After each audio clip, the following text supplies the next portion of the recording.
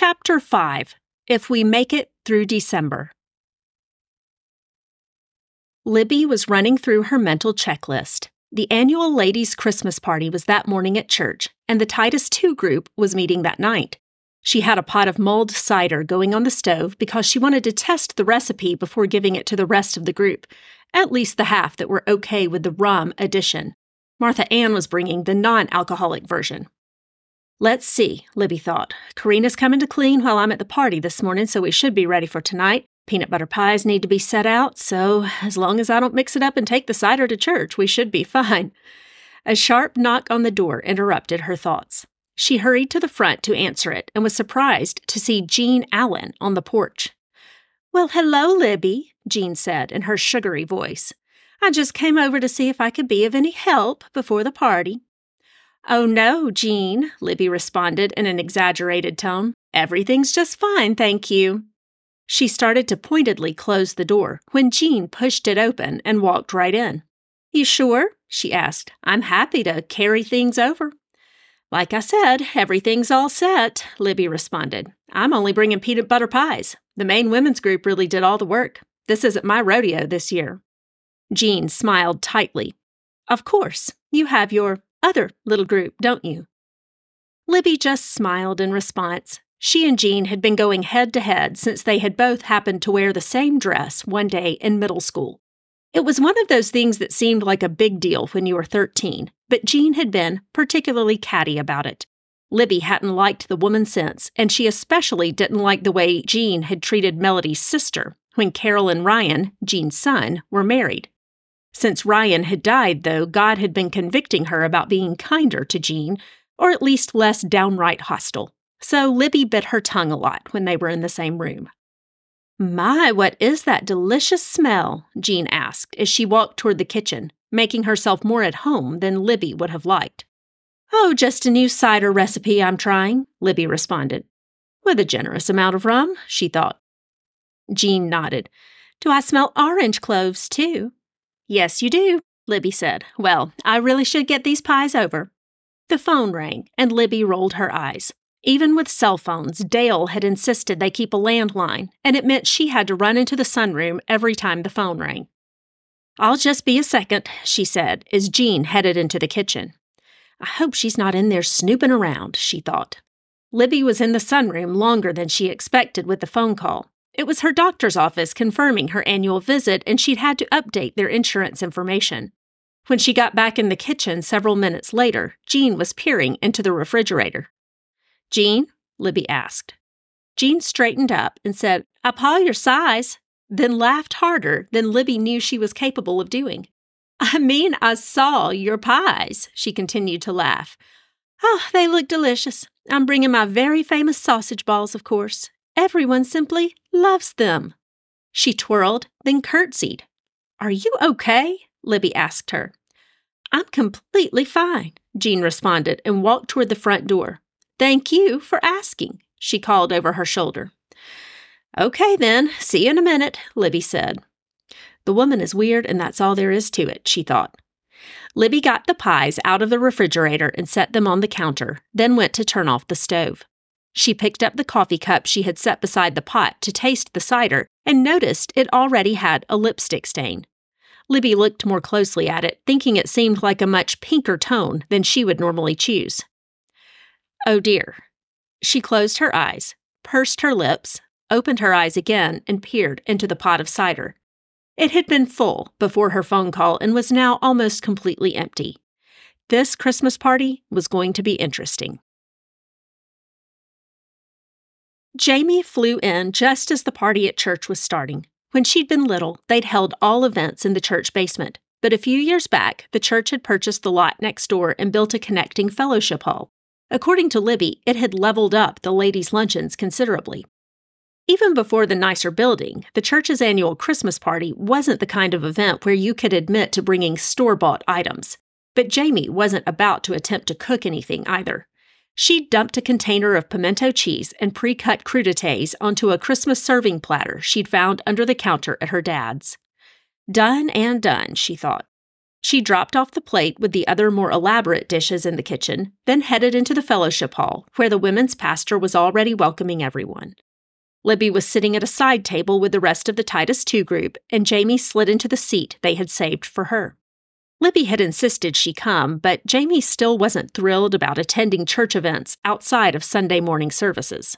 Even those weekly services had been a stretch for her initially, but she'd been surprised to find herself getting more used to them as the months went on. It gave her some consistency after her dad's passing and a quiet hour every week to refocus her mind. She realized over time she was especially refreshed and encouraged on Monday mornings.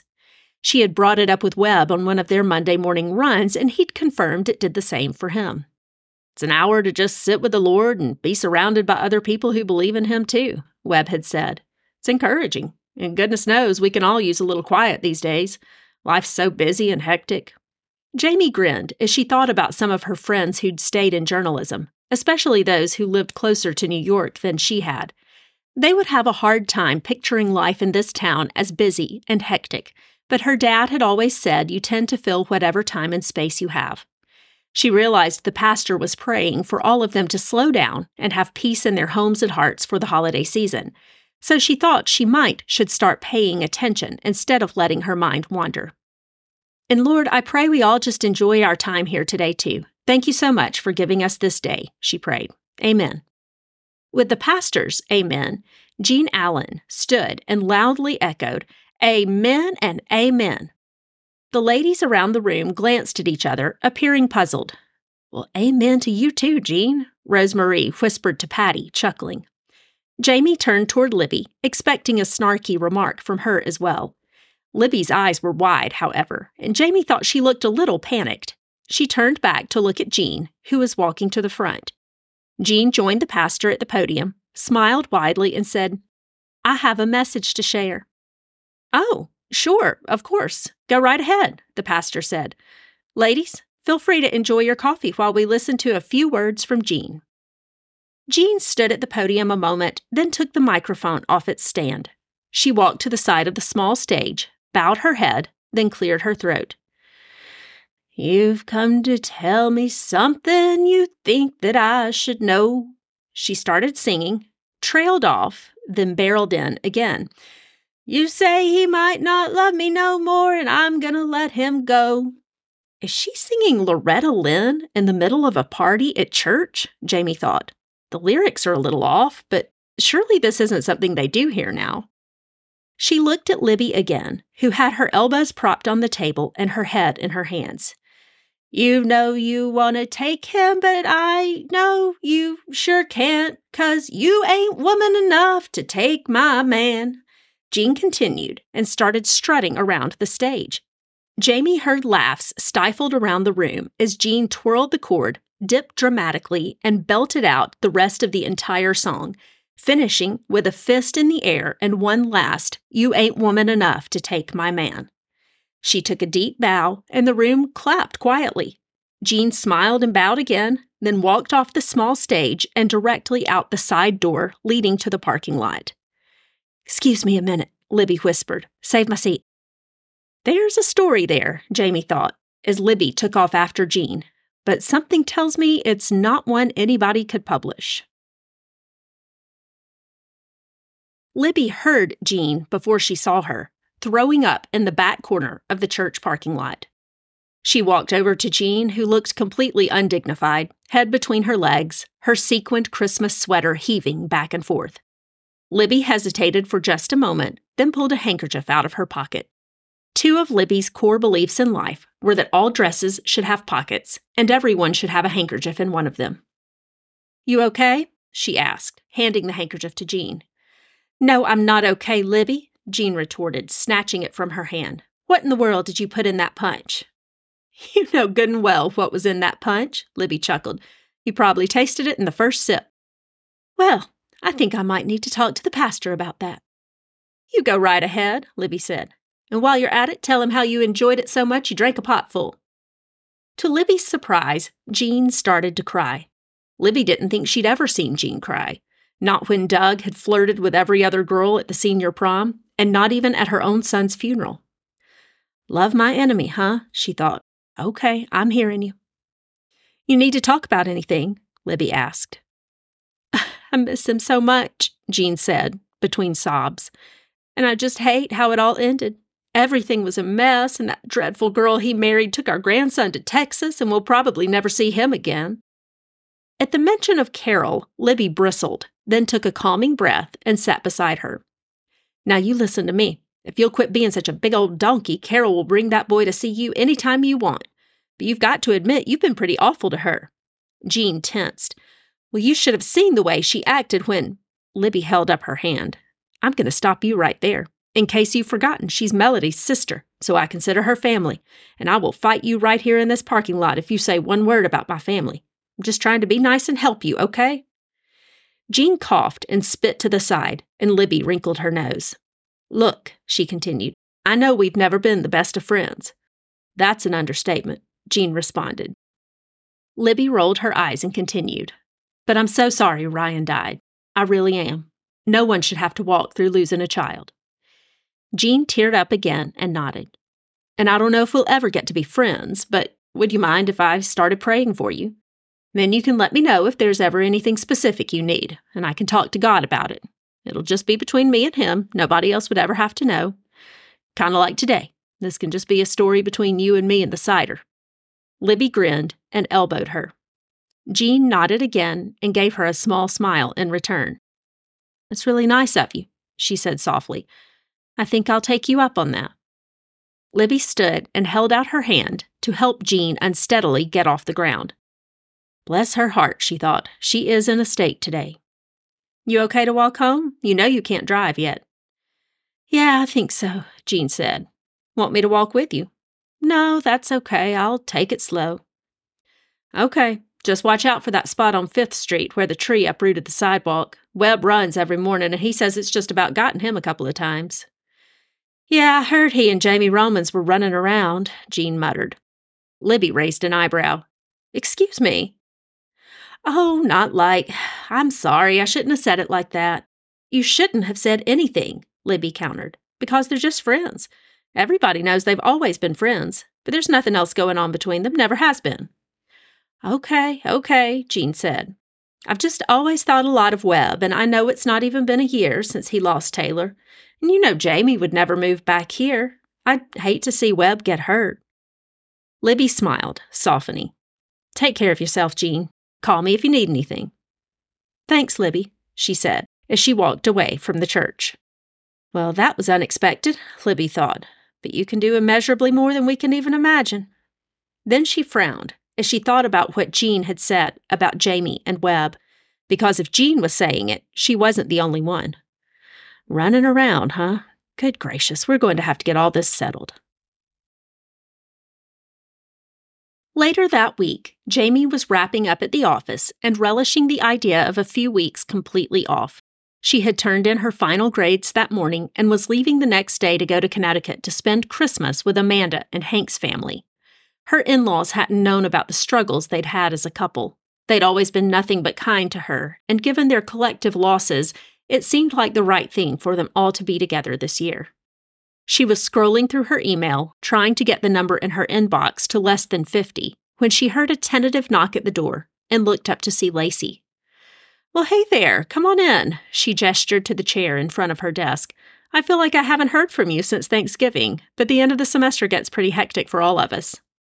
Lacey just smiled. She looked at her lap and picked at a hole in her jeans, then squared her shoulders and looked up again. Jamie, she started, then pursed her lips. Everything okay? Jamie asked. Anything I can help with? Lacey nodded. I need to tell you something, and Amanda said you'd understand. Okay. Amanda and I, well, we've been hanging out. Not like that, not hanging out, but we have a lot in common, if you know what I mean. And she said you'd be safe to talk to, and I feel like I'm not saying any of this right. A realization washed over Jamie, and she took a deep breath, taking a minute to process what Lacey was telling her. Amanda was right. I think I do understand. Lacey, are you trying to tell me you're gay? Lacey's eyes filled with tears, and she nodded again. Okay, Jamie said, thank you. Thank you for trusting me enough to share this with me. Can I ask, does anybody else here know?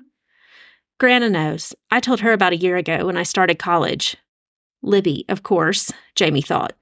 What did she say when you told her? That I'm perfect and beautiful, and this is just great because now I won't ever need to worry about birth control. Lacey laughed through her tears, and Jamie laughed with her. That sounds just like Libby, and you are perfect and beautiful. You look exactly like your mother, you know. Lacey smiled. Speaking of, how about your dad? You haven't told him? Lacey shook her head. Not yet. I never told Mom either, but I think she kind of knew something was up. Somehow it didn't feel right not telling you, though. Maybe because of Amanda. She's been an amazing friend, and she's so talented.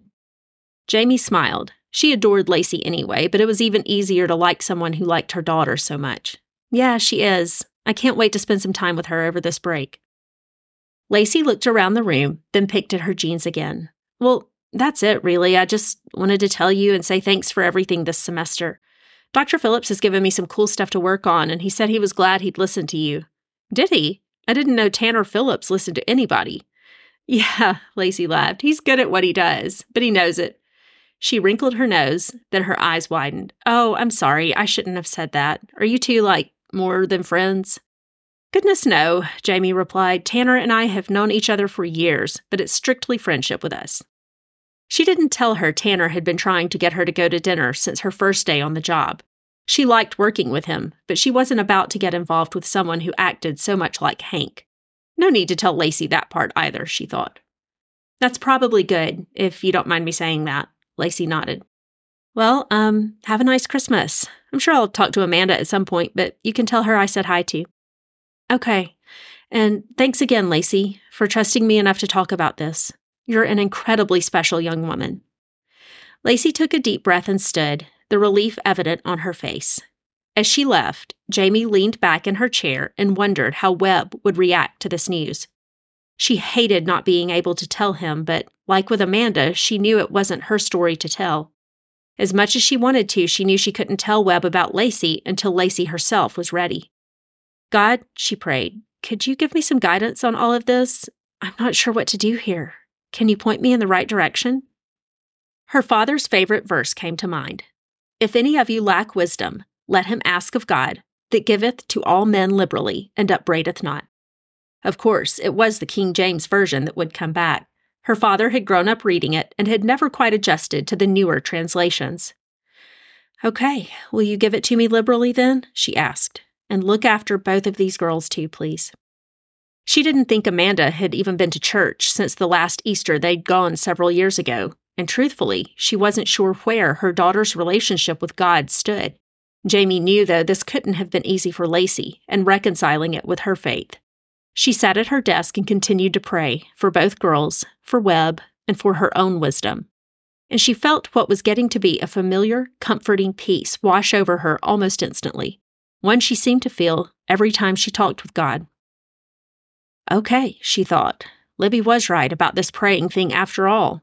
It really has felt good to get back in the habit, so maybe I'll just keep it up.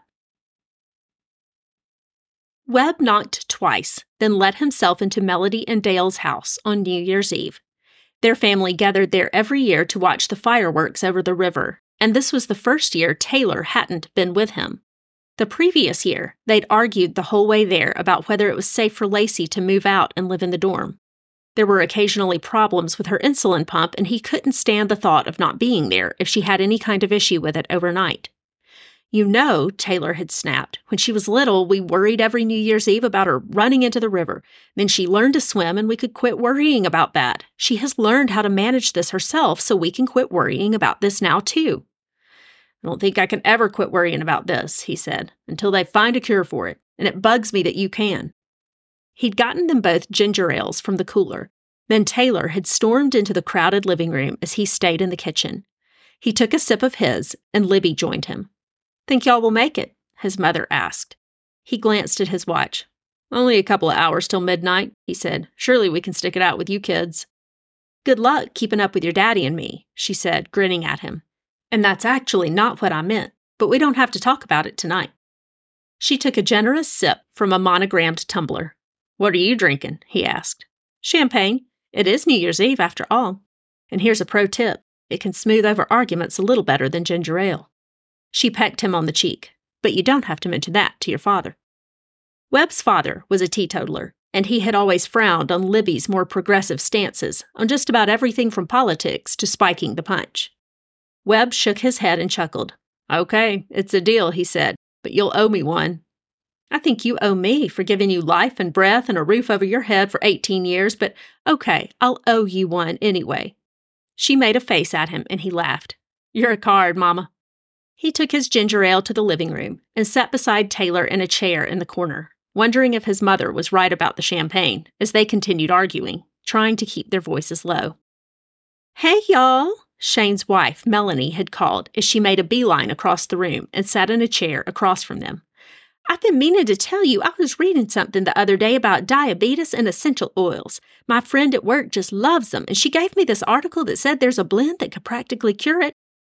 Webb and Taylor exchanged glances and knowing smiles, reaching an uneasy truce. Over the years, they'd heard every possible alternative treatment, from apple cider vinegar to acupuncture. They wouldn't have admitted it to anyone else, but they had tried just about every miracle cure that Lacey's doctor would approve. Libby was always good about running interference for them at church, too, when well-meaning friends would squeeze their hands and insist they just needed to pray a little harder for Lacey to be healed. People mean well, he thought. They just don't understand what it's like until they've gone through it themselves.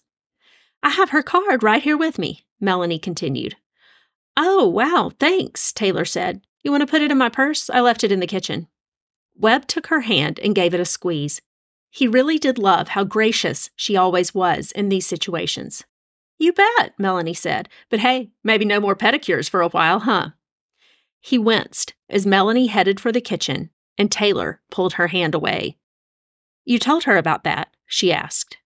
Taylor and Lacey had gone for pedicures a few weeks before, and Lacey had wound up with a bacterial infection on her feet. With the potential complications from diabetes, she'd had to have a pretty strong round of antibiotics, which had gone on to upset her stomach and lead to a few other issues. Webb had been frustrated that Taylor seemed to take it as a matter of course that these types of things would happen.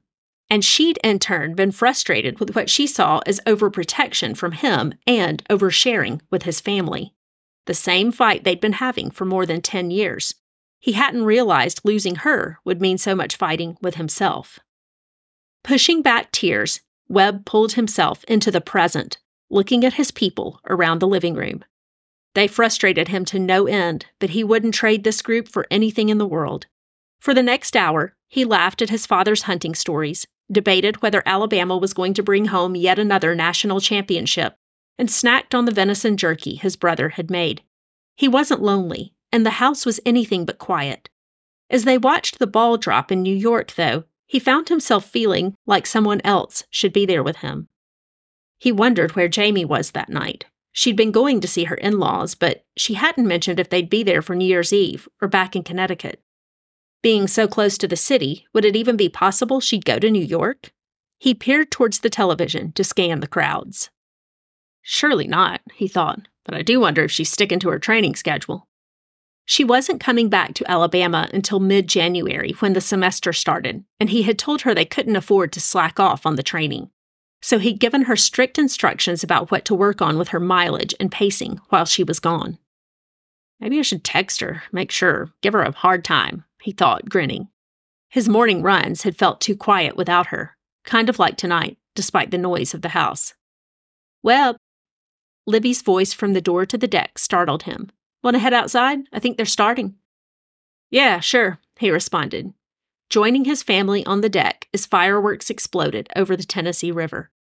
His nephews were cheering and running around the yard with sparklers of their own, and his brothers had their arms wrapped around their wives. His dad put his arm around his mother's shoulder and she leaned into him, squeezing his waist. Not a tumbler in sight this year. Complete opposites, he thought, but they must be doing something right to still be together after all these years. Spirals of crimson and white exploded on one side of the river, and blue and orange on the other, and Melody winked at Dale Jr. Webb chuckled, thinking of their house-divided rivalry. Dale Jr. squeezed her tightly and kissed her on the head, then they both turned back to the river. What would that be like, he wondered. to hold someone again, as tightly as you want, to pull them so close and wrap your arms around them, to smell their perfume that has that hint of tuberoses. And he realized he wasn't just thinking of a hypothetical someone. He was thinking about Jamie. This has to stop, he told himself. Or does it? Can it even stop? Can't seem to stop thinking about her no matter how hard I try. Okay, new year. Maybe a new resolution. Figure out if we're just friends or something else. God, would that even be possible? I mean, could you ever forgive me enough to let us be together? Could you show me what I can do to deserve her? To be worthy of being with her? He paused, waiting for an answer, but there was only silence in his soul as the fireworks continued to roar.